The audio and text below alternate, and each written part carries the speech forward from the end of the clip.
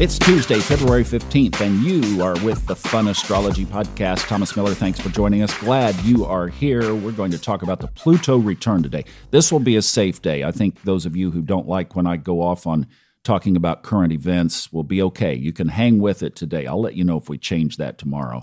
And thank you guys for good comments on iTunes. I really do appreciate that. I wish the other folks would have the guts to email me, but they don't. So that's okay. They'll go away. Thank you for your support. I do appreciate it. Let's talk about the chart. What's going on today?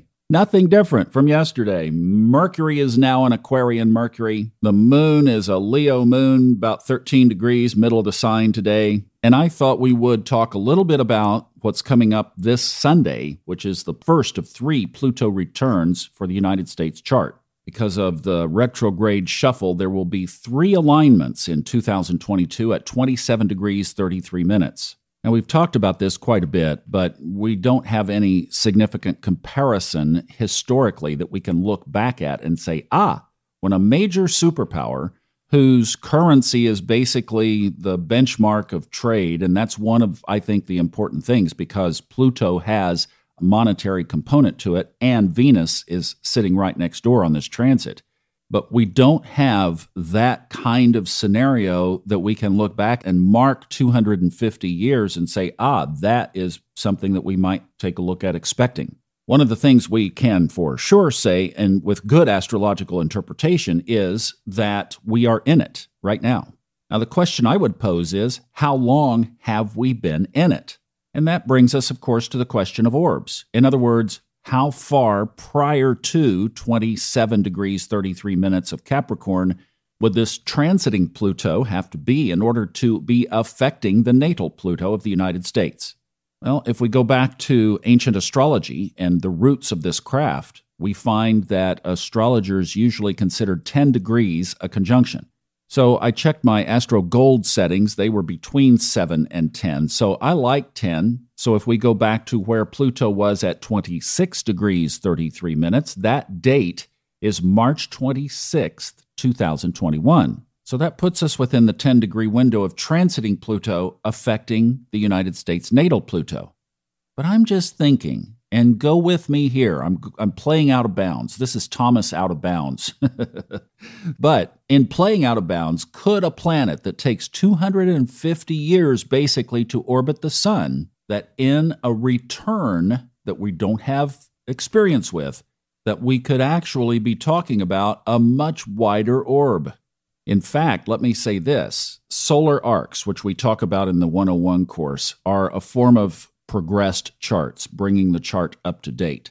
A solar arc planet spends 30 years in a sign. 30 years. Now, I've observed that we can be talking a 5-year cusp there. In other words, it takes a while for the 30-year-old sign to exhaust itself and for the new sign to kick in. That's just over 30 years. We're talking about with Pluto over 8 times that length. So could we even say 8 times 5? And 5 is just my number. That's an observatory number. But could we say that we've been in some kind of influence of this very powerful return for 40 years? 50? 60? Where does that take us back? Basically to around 1960.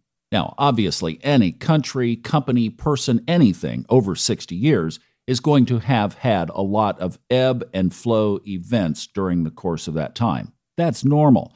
That's not what we're talking about here. And we're dealing with Capricorn, so we're talking about structure. We're talking about the foundation, the bones, not the skin. The Pluto return question would be more of what ground has been set during that period that might make a difference, especially this year, as we experience these 3 exact aspects. That's getting into things like cultural shifts, philosophical shifts, progression of the society, the battle that we're seeing between the 2 political parties right now that is getting a chasm farther and farther apart, etc., etc. So I think we have to observe that. And the next thing we observe, are there going to be shifts bigger than just those normal events? Again, changing the bones. And because Pluto is in Capricorn, I would be looking at a keyword of old structures, failed systems, oligarchy. The old saying, absolute power corrupts absolutely. Because if you think about what happened, the challenge to the British colonial rule and their taxation erupted in basically the explosion of the independence freedom movement. That happened in the later degrees of Capricorn.